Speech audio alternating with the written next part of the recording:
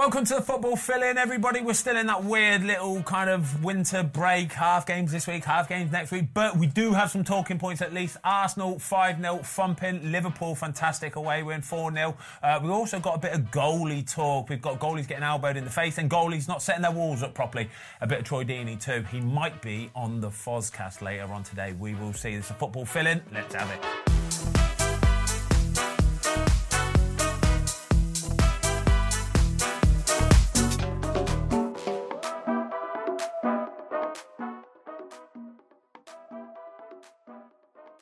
How are we, lad? Happy Monday. Mark, you okay? Yeah, good. No Man United game to ruin it. Yeah, feeling healthy. Yeah, great. You're looking really nice today. I won't lie. I like the corduroy on you. It's thick corduroy, that is. Yeah, it's nice. Fantastic. How are you, Dave? You've just had a week away in sunny Tenerife? Yeah, amazing. Yeah? Shorts, T-shirt, came back to -5. Really felt it. How many beers do you have, don't lie? Only a few. 1,000. Not for me and not for Rhino Legs. Tom, it is dry January and we are sticking to it strict, aren't we? Very. Do you know how strict I'm doing it, Tom? Go on. I made a lamb dinner last night and I didn't even put red wine in the gravy. It all burns off. It doesn't matter. It doesn't matter. It's still not a true dry January if you don't. So it's not about the alcohol. It's just about I'm not putting anything like that in my mouth. All right. Anyway. Okay, we've got to start with Arsenal. I hope you watched your football at the weekend, lads. They absolutely battered Crystal Palace. Roy Hodgson's under massive pressure. But for Arsenal, looks like they're back a little bit, Mark. It looks like they're firing on all cylinders now, which is only good for a bit of a title race come the end of the season. I think football's quite predictable, isn't it? We spoke about it over Christmas, that Arsenal look really tired. I don't think they've got a massive amount of rotational options, and they've been playing Champions League, Premier League. They had to come back in this next period with Forest away and Liverpool. If they want to get back in that title race after a couple of disappointing losses against Fulham and West Ham, they've got to come back and look refreshed. And I think they did.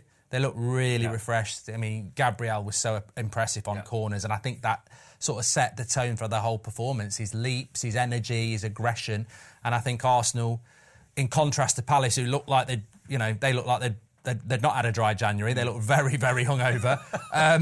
I thought Arsenal did, you can't criticise it. I still think they're a little bit in the final third. We're going to talk about Toney.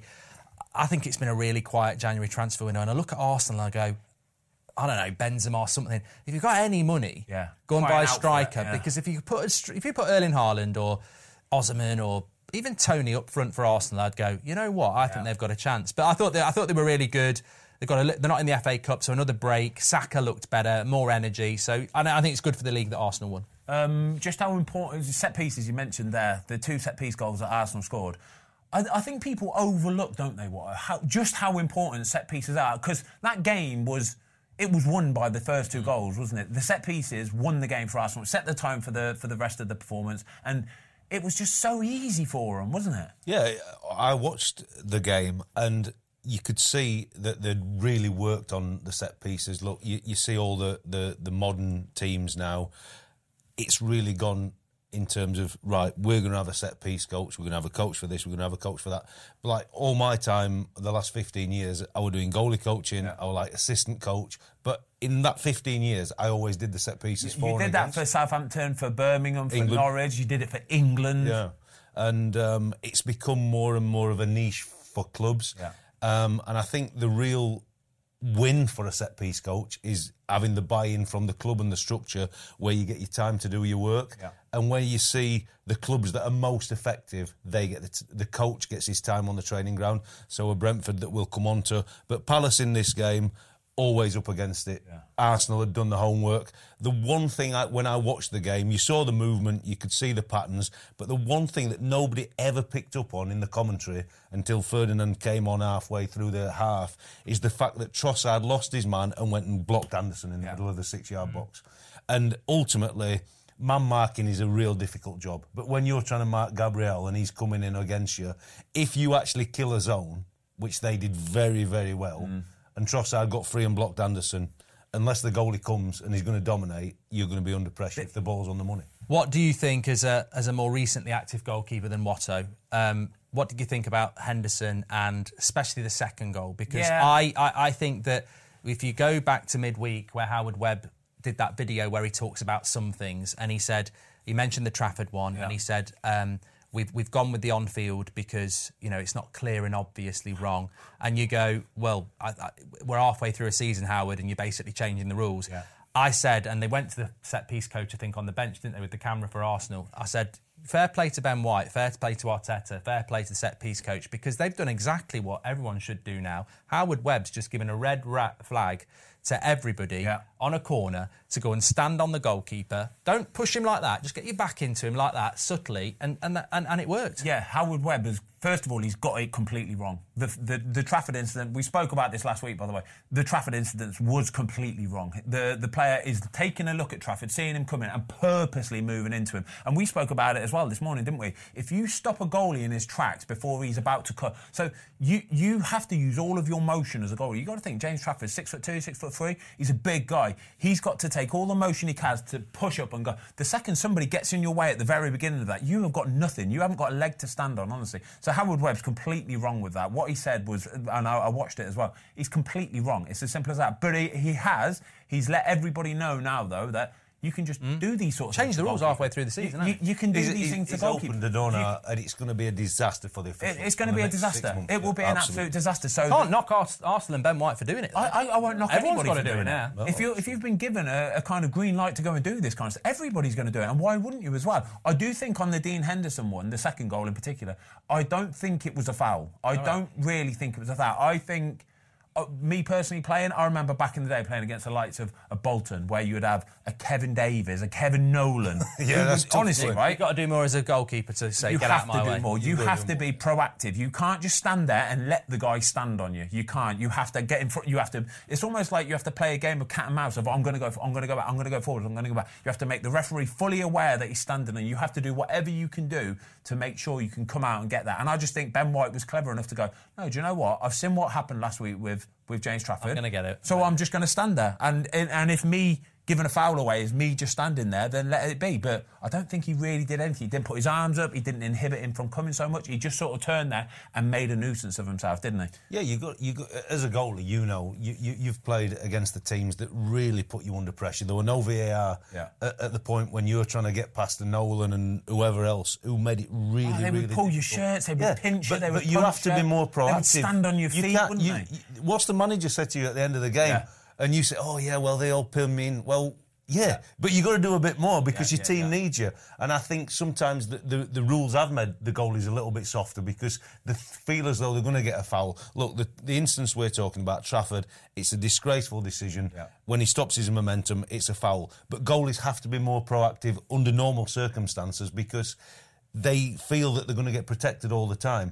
But I just thought the work that Arsenal had done on the set plays, they took advantage of a situation that had arose in the week for sure. Trossard were really good at losing his man and getting a block on Anderson. Anderson, exactly the same as what we're talking about for Henderson, should have been more proactive. Don't allow the block to come. As a goalie, don't allow the guy to stop you and your momentum. You've got to fight and you've got to see these situations. But fair play to Arsenal. Look, I really like the game. 2 set pieces, put them on the front foot. For us as a goalie, I really like the third goal. Raya, I've not been his biggest fan. Comes and takes the cross. Bowls his throw out, counter-attack goal. That's the ultimate of a goalie's position now. Dominate your area, quick release within 3-4 seconds, 3-0 game. Have Man United got a set piece coach? Well, it's funny when Watto was saying that. I mean, it's amazing that we're talking in depth about set pieces and how, you know, time in the week, target this, target that, block Anderson off. Man United concede so many goals from crosses. Yeah. You know, when we played Spurs last week, I felt we were going to concede every bloody cross. Villa a few weeks before. And we don't score from crosses at the other end. So, I don't know. Apparently we have, but it doesn't feel like it. I never see anything written about Manchester United and set piece coach. Like I said with Arsenal, when that corner's about to come in the box, I'm thinking, Gabriel's a massive target here. They must work on surely him getting in the box. Boom, get straight in there, go. Villa, like I say, against Man United a few weeks ago, they purposely work on getting the ball into a certain area, blocking the goalkeeper. There's a tactic to it. I don't ever see that with the likes of Manchester. No, we have got one. I think it's Eric Ramsey, but yeah, we've been rubbish at set pieces for about 5 years. I think Solskjaer went 200 corners without scoring a goal or something like that. Oh, wow. But the reality to the job is, it's all right saying I've got a set piece coach because the other top 6 or the top 10 or every team in the Premier League's got a set piece, coach. It's only going to work if you're allowed the time in the meetings and on the grass. Yeah, because that's where it happens. What's going to be happening with Roy Hodgson, Watto? Obviously, you've worked with Roy at England. I've worked with Roy quite a lot. Lovely man, lovely manager. But it looks like his time is maybe going to be cut short at Crystal Palace. Yeah, I mean, I spoke to Roy in the summer and he was really excited by that Palace team and what he thought he could achieve with them this year. And I think he'll be really disappointed with the result, sure, at the weekend and probably overall with where they've ended up this season. He would have expected more. Look, they're not under any pressure in terms of relegation or anything like that. It's just for them. They're at the FA Cup getting beat in the week. What is there to look forward to for the next 6 months if you're a Crystal Palace fan? I think the stats are he'll win 1 every 3 games in the Premier League. Is that enough between now and the end of the season to keep the Palace faithful happy? Look, he's a wonderful guy and I hope he stays in the job and I hope he finishes under his own steam and when he calls time on it, rather than... I don't want him to lose his job and be sacked. But the result and the pressure's coming for sure. Yeah, I think it goes back a few, maybe about 6 weeks ago for me when they played Liverpool and they were 1-0 up. I think Ayew got a red card, didn't he? Took the win right out their sails. He did. Ended up losing the game 2-1. I think Harvey Elliott scored a last-minute goal. But things like that, little details like that, like I say, they're cruising, they're 1-0 up, playing really well. Like I say, the red card absolutely ruins them. And then since then, it's just been the momentum. Yeah, the momentum, massive. But it is what it is. I hope he manages to stay in the job, and I hope that he manages to pick up a few results as well. Right, want to talk about Brentford, return of the Mac, like you said on the United stand. That's football. That's football. Yeah. That's football this morning. Ivan Toney back for Brentford, back with a bang. We've got to start with the goal, though, lads. We have to start with the goal. And can I just give my 2 pennies worth? Please, can I just get my 2 pennies? You give it, and then we'll bat off the back of you. All right, cool. So Ivan Toney scored on his return to football for the first time in 7 months, was it? After 8 months. 8 months after his ban from betting, and obviously it's written in the stars. He has to go and score, doesn't he? He scored his free kick. I just want to break the free kick down a little bit and give you my thoughts on it all. It was a very easy goal for him to score. Probably one of the easiest goals he will score in his career. As soon as he's got the ball down, I'm looking at the wall and I'm thinking, that doesn't look like that's not cutting off that corner. That's not cutting off the corner. And you can see that Yates, the defender's turning around, looking at the goalie, Matt Turner, saying, Matt, what's happening here? I don't think we're far enough across. So they move it a little bit more. And still, I'm thinking, I think a ball can get whipped around there, yeah? And then I'm watching and thinking, Ivan Toney, you clever little bugger, you clever little bugger. And I do not begrudge him moving the ball a little bit, by the way, because every player that has ever taken a free kick has done that and will do that for the rest of whatever as well, okay? As a goalkeeper, as a defender, when I've got my wall set up, yeah, and it's in the right position, I still don't think it was in the right position, but when it's in the right position, I'm happy with it, I will go and take my position, yeah? We'll take my position, I'll cover my corner. But as I'm doing that, I keep my eyes on the ball. I keep my eyes on the ball like a hawk, because I know that player will try and move it. Because even moving it that much, we're talking, 12, 15 inches, that much is enough to open up a corner and be able to whip it round. And I have to watch that like a hawk. And I hope that my defenders, the guy on the end of on the wall, the guy that's organising it, is watching it as well. None of them watched it. None of them. And that bit there is criminal, isn't it, Watto? Yeah. That bit there is the one where you've failed and you've let your team down, because you have to watch that. That is your key job, your core job. I thought he was really clever. And if you watch it, do you know the ref for the game? No. Darren England. We got beef with Darren England. You like him? He's had a bad time of it. But Toney moved the ball when Darren England were dealing with a 2 that Brentford had put on the edge of the Forest wall. Yeah. And you've got to be a yard away. So he's making sure they're a yard away, they're not touching the wall, and all these new rules. And while he's messing with them 2, he's just moved the ball there. And the ball and the foam. I like it, though. I don't mind that. It's intelligent play. It's professional football. Absolutely. You have to steal the inches. Any millimetres Everybody will steal the inches. Yesterday lunchtime, wife's done a lovely roast pork, right? Red cabbage, the lot. I looked at my distribution of roast potatoes. The oldest daughter was working down at the Forest. I thought, she ain't going to miss a roast potato. I said, oh, look at that on the telly. She's watching Dallas cheerleaders or something. She looks up, one gone. Boom. If you get caught, it goes back. Exactly. If you don't get caught, you've got an extra But that's potato. the point you're making to how naive are Forest. Exactly. Yeah? The ref can't see it. Yeah. Look, with the modern rules, the fourth official and the linesman, I'm not sure whether the linesman's ball side or opposite, so it might have been tough for him. But the fourth official, that's what he's doing, he's watching the game. Yeah. So he should be able to see if there's a problem. Yeah. Darren England, to be fair, at that moment in time, he's dealing with the two. But Forest, there's one player looking at it and the goalie can see it. Yeah. You just have to go mad. You go mad. You say, look, whatever. And somehow then Darren England has to look at it and they readdress it. But if the Forest wall adjusts itself, the 30 inches, 15 inches, whatever he's moved the ball, he can't bend it round there. No. But look, He didn't even have to really bend it. No, he didn't even have to really bend it. He just had to hit the target. It's not like he's putting crazy whip and dipping on. It's not the player who has to be found out for doing what he's done. He's tried to take an advantage of a situation. Yeah. He's done it. None of the Forest players reacted to that situation. And ultimately, fair play. Well, it's a legitimate goal. The officials have just been absolutely It's funny, isn't it? Because I think Gary Neville said on Twitter that the referees are under a lot of pressure and Nuno had said he was going to send an email. But ultimately, I think Ivan Toney's under no blame. He's just tried it on. Yeah. I think the goalkeeper is massive. I don't rate that goalkeeper much anyway at this level. And what's VAR for? Exactly. What's VAR for? They'll have watched that game back. So the biggest culprits for me are not the referee, it's not the goalkeeper, it's VAR, because we know what they go looking for. Yeah. They will have seen him move that and gone, that's okay. So it's VAR for me. Well, surely it should be the quickest VAR check in the world as well, because the ball's in the wrong place. You're quite literally just looking at the moment that he's about to kick the ball. So look for about 5 or 10 seconds before he kicks the ball. Well, it's a rule, isn't it? Go in. I assume they've watched. Yes, he did. Retake it. They must have seen it. The fourth official just says to Darren England, he's moved the ball. Yeah. It's not hard. And when he says that, even if Toney's put it in, go to VAR. What's actually happened there? I haven't seen it. I know what. I reckon they have seen it.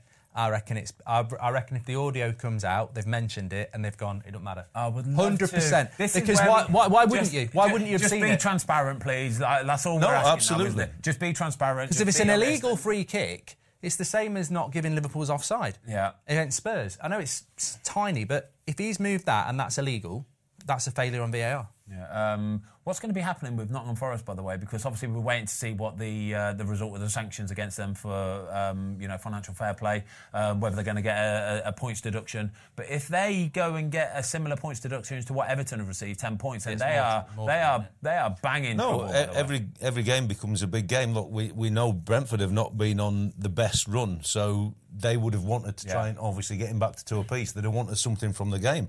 And they're going to be having fingers crossed and whatever else, that they're not going to get done with points, because even though we keep saying that the bottom 3 look like they're going to be the bottom 3, if somebody like a Luton always keeps getting the impetus of somebody above them keep losing points, and to be fair, they're starting to get a feel of the league, they might just have enough. And it'll be tough for Forest. Look, they get done when Toney moves the ball. Second goal's a corner. Yeah. So they get done with 2 set pieces in a game. But I have to say the quality of the goals in this game. The first goal, touch, volley. And then the winning goal, touch, bounce, volley. Yeah. The standard of the goals in terms of the open play stuff were really top draw. And Wood's header. So the 3 goals in open play were really top draw, but ultimately, you're going to go to Brentford and you get done on 2 set plays. Well, it's good to see Evan Toney back anyway. And it's going to be interesting to see what happens with this, with the points deduction, because there was a guy on TalkSport the other day, actually, financial fair play expert, with Simon Jordan and Jim White, and he was explaining basically what they're getting sanctioned for and how it all works, and it's for the last couple of tax years. And the way he's explaining it is basically Forest have they've just gone, to hell with it. To hell with it. We're going to spend money right, left and centre, not worry about the repercussions later on down the line. Very similar to Everton, actually. And the way he was talking was that they're going to get a hefty points deduction. Well, the thing is, I thought a lot of it was Brennan Johnson in the summer. Yeah. They were going to always try and sell him to make the rules up. But he wanted to go to the top 6 team. Brentford, I think, offered X, Y, or Z. He said, no, I'm going to wait for the top Exactly, and that's then affected They didn't get the it rule. done quick enough. Yeah, that's what they did. So they've tried to manipulate when the deal was actually done or agreed and say that it was agreed months in advance, which it goes into last tax year. And where we're at now, I think with Everton getting done, they're going to get done something. Yeah, I think they will. And it could tighten the bottom of the league up for sure. Now's the time to take the points, though. You know, I know they're going to appeal it, but now's the time to take the points because you don't want to be taking those points in May. No, gosh, no. I think if psychologically, if you've got it, you know what you're working with, and there's probably going to be 5 or 6 teams there then in the bottom who are really going to be scrapping for it, which makes it a little bit more entertaining at least. Right, we're going to talk about Liverpool. Big win for them yesterday, 4-0. Jota, by the way, what a player, what a little workhorse. Nunes, still a little bit sort of scattergunny, but, 2 good goals for him. I thought this game was going to be a little bit of a sticky one, A little bit of a sticky one. On That's Football, where we do our predictions every week, I actually put this down as a bit of a draw, didn't I? I thought it was going to be difficult for Liverpool, missing a couple of big players, Trent and Salah. Also, the weather. I thought the weather would have you're not used to that on the South Coast, are you? Honestly, I thought this would have a big factor in this yesterday because there was a big storm. I can't remember what it was called. Ida, is it? Something with an I. Something like that, anyway. And I thought it would be in a little stadium, a little stands. I thought they've got an open end. I thought it'd be blowing a gale through it.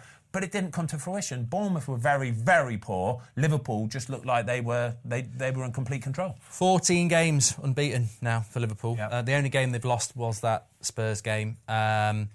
I'd still say City are favourites, but just specifically on Liverpool, to do that without Salah, without Trent, Szoboszlai, a few players out as well. Endo's been good for them this season. Started with Curtis Jones and Harvey Elliott in the midfield. First half, they were slightly better. Second half, they were way better. You can tell. I think this is the big difference in the title race. You've got Jurgen Klopp, who's won a title. And you can tell at half-time, he said, these are the sort of games you've got to go and win. You need to step it up. And second half, they moved higher up the pitch. They committed more men. That's how they scored the first goal.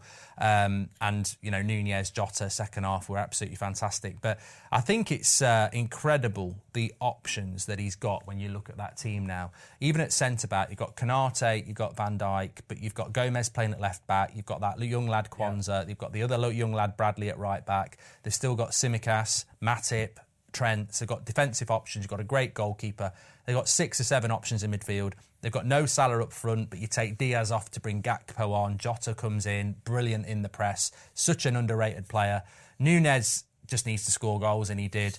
And you look at that Liverpool team, and whether they're going to win the league this year or not, they're all quite young. Yeah.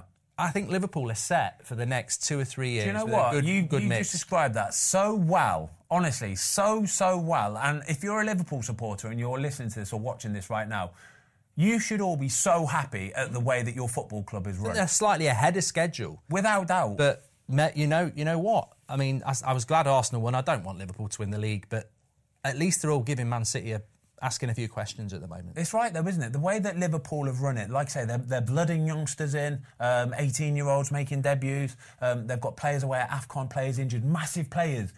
But it still doesn't really matter, does it? And I know last year was a bit of a disappointment for them league-wise, but it was that year where they have to sort of turn it around a little bit, let go of some of the older guard, bring some new players in, new blood.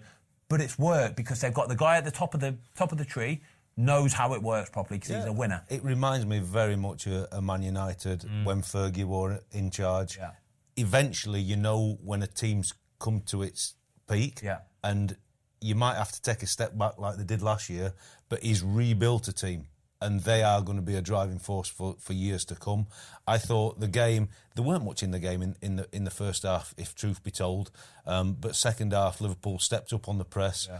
Klopp spoke about it after the game, more of the counter press where they're really at it. So as soon as Bournemouth had it, they really just stepped that was up. like Liverpool from, like, you remember the back really of the Firmino, the Salah and the Mane, them three used to press like you would not believe. They're horrible. And when they get that detail right, but the first goal was just a thing of pure joy, wasn't it? They win the ball high, pop, one-touch finish. Nunes, you're not quite sure when it comes to him, are you?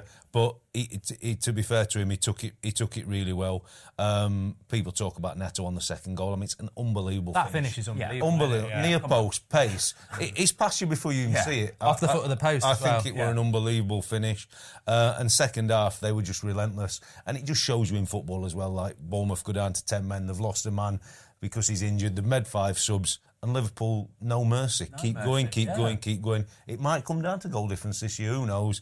And Núñez gets his second, good cross from Gomez. But they were relentless in the second half. Yeah. Never looked like anything other than going 5 points clear. And to say that that's the first time that they've been without salary, played 59 games in a row before the weekend. That's an incredible stat. So that just shows you how robust he is. Then all of a sudden he goes away, different environment with Egypt, probably not doing the detail like Liverpool have, sure. And he gets injured. Gets a little injury, which means he's going to be out for... Being in football, right, if you get a hamstring injury, somebody like a Mo Salah, right, he's a Rolls Royce, he's a specimen. For him to get a hamstring injury is a big deal for him. Like I say, 59 games he's played in a row for Liverpool, hasn't missed one. It's going to be about a month, isn't it? It's going to be about a month. They have to be careful with him because they don't want to rush him back. It sounds to me like it's probably a grade 1, which is a bit of a tiny tear. A tiny tear. It's like a real bad bruising, basically. But you don't want to rush him back because at that point it's still a little bit fragile. So you have to be careful with it. You have to make sure that it fully recovers and then you can go again properly. But Klopp's playing the game then, isn't he, after the game? Obviously, as soon as they've seen he's injured. Like, I've been at clubs in the past when we've had players go to certain tournaments, and this being one of them for sure. He's already said, look, the Liverpool doctor's into him. They're prepared to send staff over there. Yeah. Really, they want Salah to come back now for 2 or 3 weeks. They will rehab him because properly, they've got it. It's the detail, and it's not being disrespectful to the staff at Egypt and whatever. But you can already tell that he's not gone about his business how he would have gone about his business at Liverpool. And the change of environment and how he's done his warm-ups, recovery, pre-po, all the little things, and that's what's happened. And Liverpool is just such a massive player for him. Even if they can get him back, if Egypt get through and send him back to play in the quarter-final, semi-final, if they can get him fit back in Liverpool with the staff and all the facilities they've got, that's a win for Liverpool. You've done a World Cup, you've done with England.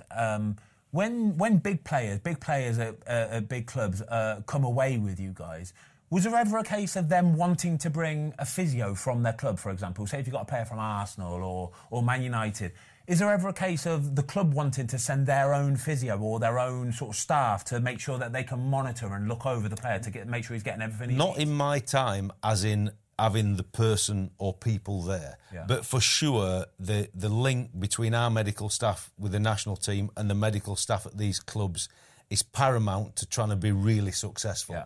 The hardest thing that we found as when you're taking the national team is the fact that you're bringing so many players together from, say, 5, 6, 8, 10 club, whatever.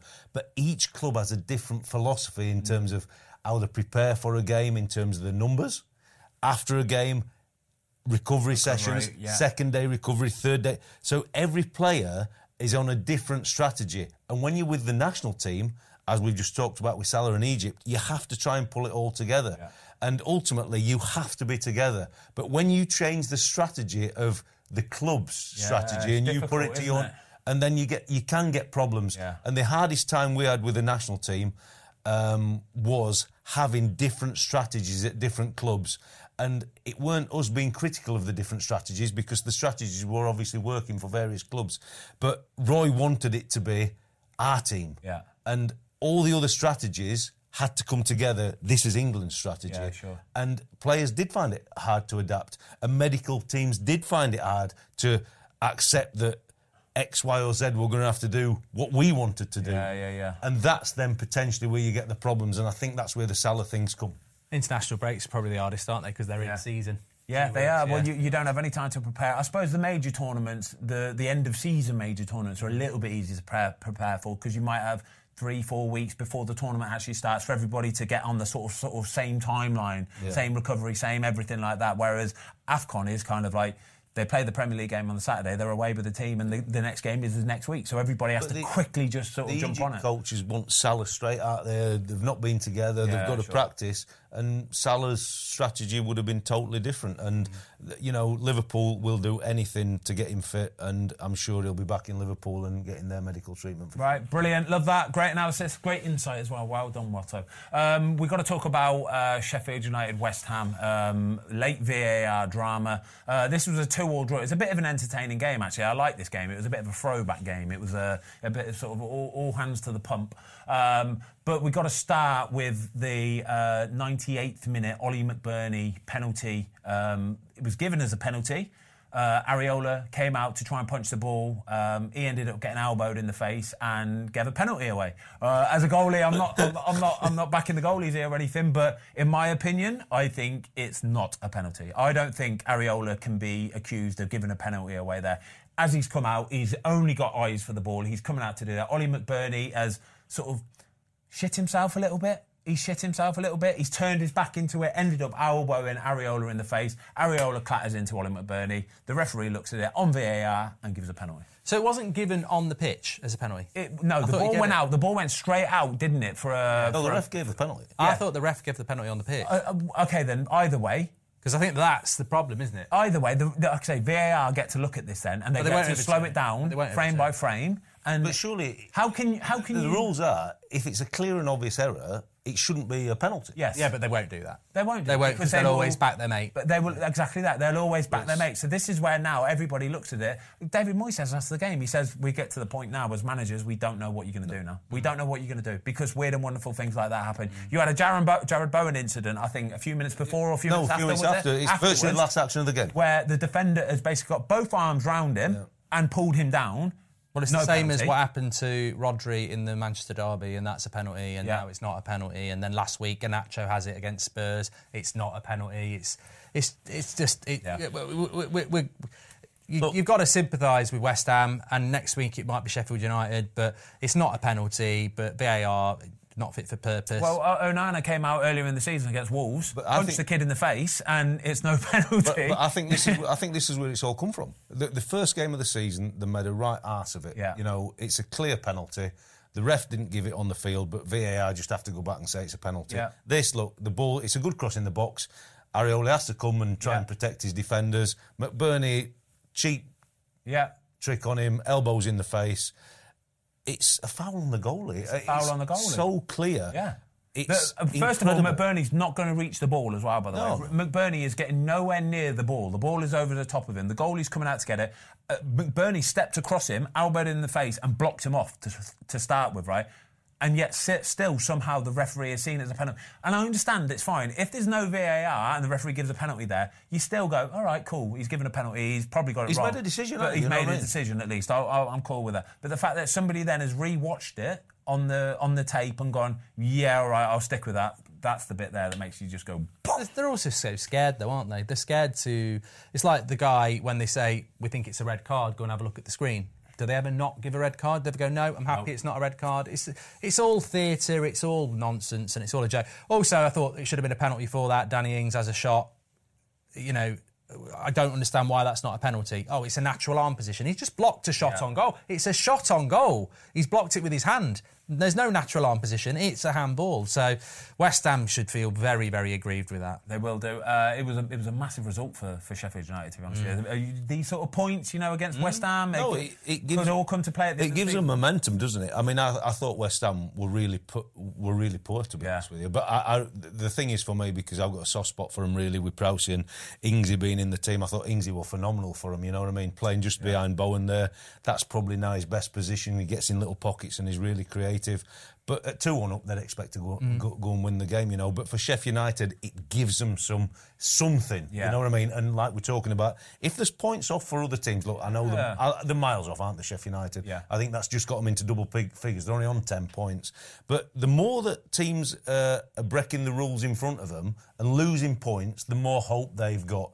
I think it brings Luton into play more than any of the others, but for sure they've got a chance. Yeah, OK. We've got a bit more topical chat to come. We've got to start start, though, with Troy Deeney. 6 games as Forest Green manager, just got the tic-tac, unfortunately for him. Didn't really quite work out. What I want to talk to you guys about, really, though, is some of the comments that he made after games. Basically, the reason why he got the sack. He said, after a disappointing defeat last week, that one player in particular, Dabo, he came out and basically criticised him out to the media, and it was a little bit brutal. Let's not lie about it. It was a little bit brutal. Watto, as somebody who's worked in that environment, what does that do for the team? What does that do for the players as individuals when you hear your manager talking like that? I think it's really difficult. I think if Troy Deeney could have his time again and not have said what he said, I'm sure in hindsight he would have just calmed his jets a little bit. Yeah. Football's an emotive game, and obviously they've got beat 2-0, the bottom of the league. Is expecting that to be the start of the turnaround. He wants to win the game for sure. But we've spoke about it numerous times on this programme. When things come outside of the dressing room, things that stay in the dressing room, you can accept as a player. Yeah. When you put it out there, I think it's really difficult. And they're in a difficult position, Forest Green. And he's gone after one of the players, and the players then react to protect that player. And when you change the feeling inside that dressing room, and Troy Deeney knows that, he will have regretted it probably from the moment he said it, because he'd worked there as an assistant coach before he's got the manager's role. Player, assistant coach. So he would have been the feel between the manager and the players. He'd have been working closely with him. He would have known him better than the manager in some regard, because when you're the assistant, you're not on the coalface in terms of making the tough decisions. I just don't think in the modern day you can attack the players like that and think you're going to come out on the other side really in a positive way. What do you make of it, Matt? I think I have sympathy for Troy in the sense that as a fan, as a Man United fan, there's plenty of time where I would love Eric Ten Hag to come out and say that player's a shithouse and he's not putting it in. I think it comes, like Watto says, that it comes down to football player power. Yeah. Players, ultimately the players have won there. They've sacked the manager. And, you think back to the likes of Sir Alex Ferguson, your Jurgen Klopps. The manager should always be the power. He's probably overstepped it, but I think it was redeemable. Yeah. I think it could have been solved. I think there could have been if Troy comes out and says, look, at the end of the day, I'm not perfect. I've not won a game yet. I'm looking at myself. I'm willing to take criticism, but I want my players to take criticism as well. I want them to do better. There was a way out of that. I think it's a shame he's been sacked, because I think actually it just sends that wider message now that players can get managers sacked.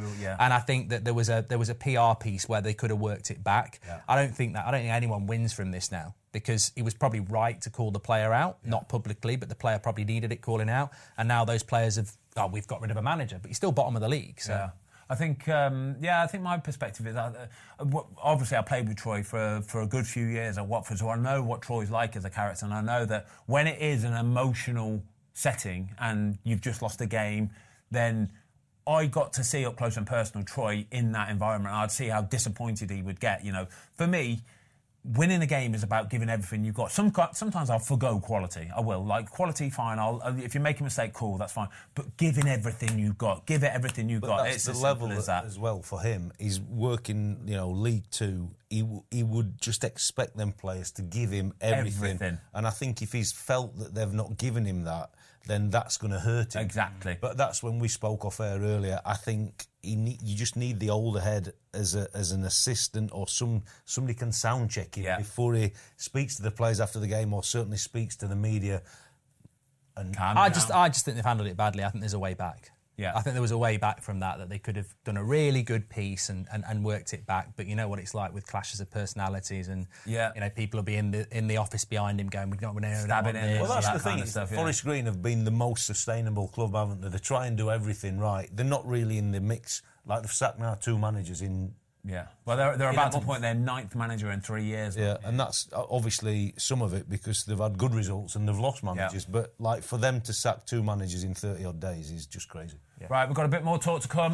Troy Deeney, by the way, hopefully he's coming in the office this afternoon. We're going to be doing a Fozcast with him, talking about the Forest Green job, all that kind of stuff. Right, a little bit more topical football chat for you. We've obviously got the quiz at the end of the show, so make sure you stay tuned for that. I am looking forward to that. We're going to talk about Manchester United, though, Mark.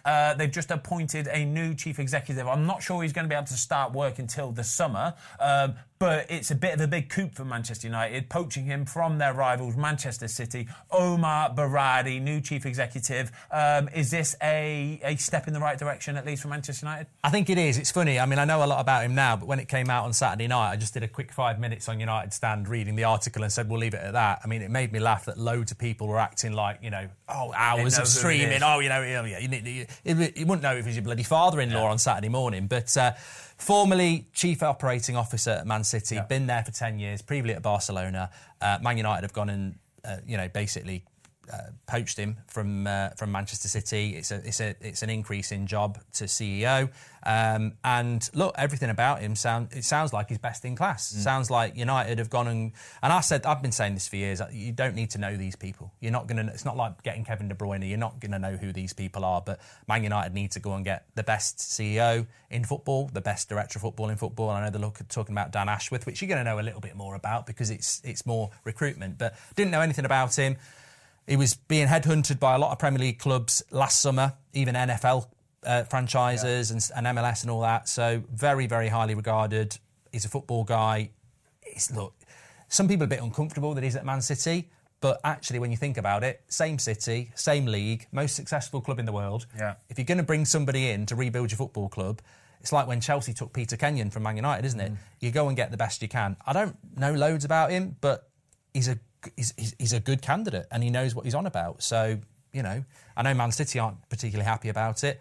Proof's going to be in the pudding. Action's bigger than words. I think Man United's job is huge. Ineos's job is absolutely huge. But it's an impressive appointment. There needs to be a lot more. Watto, how influential, how important is this job within a football club? Look, it's massive. You can see over his period of time at Man City, it's not a quick fix. Yeah. It's a long-term project, and I think City would be disappointed to lose somebody of his ilk when he's been at that club for so long, because you feel as though you've stabilised your ship and you want that to continue. He's obviously been appointed now, and I think for Man United it's a great appointment. I'm not sure how much work Ratcliffe and Brailsford will have done with it, because I'm sure this process started long before these guys have come onto the scene, because you're not just going to appoint somebody like that in a week or two. Yeah, I think the process has been going on for a long time. I think the one thing from his perspective, if you feel as though with Man United you can get the time to really build and do what he did at City, you're going into a phenomenal football club. Yeah. But it's on its knees in terms of the infrastructure and everything around it, the training ground, the stadium, and from the football perspective as well, you've got to rejig the whole thing. And if they're going to give him the time like City have given him, it's a fantastic opportunity and a massive project. Again, I don't know too much about the guy, but the best people behind the scenes operate in the shadows. They must, yeah, exactly. It's a gutsy decision from him, you must imagine Man City would have it very cushy. It's all going so well. He knows his job role. He's sort of stepping into the fire. Well, that's good, isn't it? Because you want people with points to prove. Yeah, and he knows he's going from there to there, and he knows everyone's going to look at him for doing that. It's like a bit like when a footballer does, isn't it? And they go from there to there, and you go, "What are they doing?" And it's like, most of the time it's for the money. Yeah, most of the time maybe it is the money again. We'll see. Time will tell. And quickly, Jose Mourinho just been sacked by Roma. Can we see him turn back up in the Premier League anytime soon? Next England manager for me. Really? Perfect. I mean, look, I'm not big on having English coaches unless it's going to be Eddie Howe, and I don't know whether that's possible. Southgate needs to go in the summer, hopefully with the Euros in his pocket. Mourinho, his best years have been in the Prem. He loves London. There might be a few problems with some English players like Luke Shaw. That might be problematic, but I'd love to see Mourinho giving it. He might love London. St George's Park is in the middle of nowhere. In Burton, mate. He can travel. Burton upon Trent. He can travel. Where does Southgate live? I've got no idea. Harrogate, I think. He's not going to have a duplex 2 up, 2 down in Burton, is he? Well, I tell you what, I would love Mourinho to be England manager. I think England football has lost its charisma. It's lost its personality, especially in the England manager's job. And I think Mourinho, I think he's done. I think he's done as a club manager. I think getting stabbed in the back by Chelsea and Man United players, it didn't go well at Spurs. It's not gone well at Roma. He's one of the greatest managers ever, but not everyone walks out the front door like Sir Alex was saying this at the weekend. Most managers, like Wenger, they just peter away, don't they? So I think for Mourinho, I think international football is slower, and that's always suited him. And I think that's the step to go next for Mourinho. Yeah. Yeah, look, I think he's been a phenomenal manager, and his record in the Premier League speaks for itself. I think he's obviously gone and tried in Roma. It's not worked out. He's got two options. He becomes an international manager, or he'll get an offer from the Saudi. Yeah, sure. I think that's they're the two options for him. A bit like what we spoke about with Roy, really. I don't think you want Mourinho's last job to be him getting sacked, and I don't want Roy to get sacked at Palace. Yeah, sure. Finish on your own terms. If he wants to be an international manager, Mourinho, whether it's England or not, I'm not sure, but somebody in the international arena will offer him a job. Yeah. Right, quiz time in a minute. Jose Mourinho, go to Saudi, mate. £1 million a week, sweet as a nut, no pressure, doddle. Quiz time, let's have it, lads.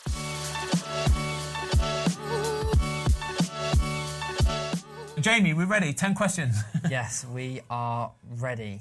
Sound like that bloke off The Office, Keith. Why? What does he say? What was it? The peak practice. Everyone says it's boring, but I like it. But not me. I like it. Question 1. Eat Scotch eggs every day for... Not me. I like them. That's the one. That's the one. They're putting you off here, Jay. Sorry, Jake. Are we ready? Yeah, we're good. Question 1. Which current Premier League manager used to manage Forest Green Rovers? Oh, wow. Rob Edwards. Rob Edwards is the correct answer. Oh, 1-0. He's had a break. Watto. He's like Arsenal. He's had a little break and he's sharp and ready. Question 2. Which team in the Premier League lost 2 games by an 8-goal margin in the 2009-2010 season? Ipswich. No. Forest. No. Can you reread the question, please? Which team in the Premier League lost 2 games by an 8-goal margin in the 2009-2010 season? Does that mean they lost like 9-1 and 8-0 and because Yes. 8? Yeah. Yes. Right. Yes. Bloody hell. 5, 4. Sheffield 3. United? No. Wednesday. No. Southampton. Premier League team? Yeah. Wigan. Wigan. They're not in the Premier League. Yeah, but they were in the Premier League when. Oh, yeah. Oh, my God. I understood that. Come on. No, I'm not having this. I no, understood that. I understood that. Tottenham beat them heavy, didn't they? Yeah, Defoe It scored was like 5, didn't he? Spurs 9-1, and then the last game of the season, Chelsea beat them 8. I'm all right with that, Jamie. Oh, that's, yeah. I did say 2009. I don't like the wording. How was he meant? I could have seen that with good eyes. Could have. Question 3. Who scored the final 2 goals in Arsenal's 5-0 win? Martinelli. Over Palace? Oh, I knew that was going to be a question. 2-0 to Watto. Wow. I didn't want to get it because people would go, he's serious. I need to angle myself. No, you don't. You're doing great, mate. Okay, question 4, 2-0 Watto. The lowest attendance in the Premier League was 3,039 in 1993 when Everton played away to which club? Wimbledon. Wimbledon's the correct answer. He's a piece of piss. What the They hardly used to get anyone there. They had rubbish attendances. Well, you've been on them sunbeds, mate. You should have taken something in to read. I haven't been on some beds. Ben White. What? You and Ben White. Oh, yeah, he's been on a lot more than anybody, yeah. Well, I've definitely not been on him. No. I've got me frost tan. Right, -3 last week. Been on the snowbed. Yeah. Question 5, 2-0 1. Can you name one of the 2 non-English clubs to have played in the Premier League? Swansea. Swansea is the correct answer. And what's the other one? Cardiff. No, yeah, Cardiff is the other one. Up the Welsh. Up the Welsh. Well, Boy, Ben's in trouble here. Yeah. Needs to get back on the drink. oh, no. Dry January is just zapping my brain. Question 6, career path question. This is you, mate. You're good at This will this. get you You're back. Good at Yeah, these, he's good good at at these. this. I have played for Aston Villa, Burnley loan, Sheffield United loan, Bolton, Chelsea, Crystal Cahill. Palace. Gary Cahill is the correct answer. He's been on performance-enhancing drugs, he has, in Tenerife. They're legal there, aren't they? Honestly, when you're drinking there, mate, the football quizzes are in every other pub. 3-2. There is 4 questions left. Question 7. You've got a chance. Where is Juventus based in Italy? Turin. Yeah, you got that. Ben. Not going to be a whitewash. Mark. We all got it.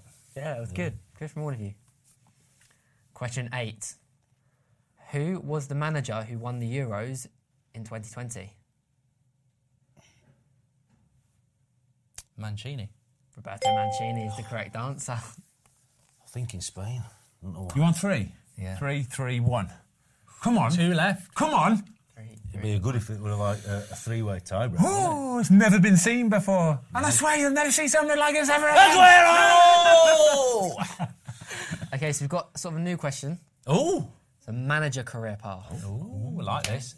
So I have managed Yeah. Bournemouth, West Ham, Portsmouth, Southampton. I read now. Harry Redknapp from Ben. Ooh, it could be a 3-way. Be a 3-way. Question 10. I'm getting excited here. You can't laugh already. I'm sorry.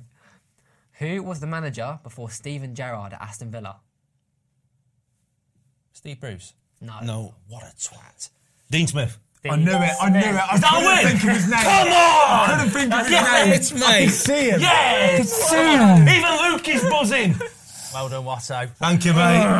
Well done, mate. Thank you, mate. Thank you, mate. I'd Thank rather you, mate. Watto win than you, to be fair. That was a good quiz. I knew so many of them answers. I was only a fraction off You them need all. to go to Tenerife every couple of weeks. I'd love to. The liver couldn't cope with it, but I would love to.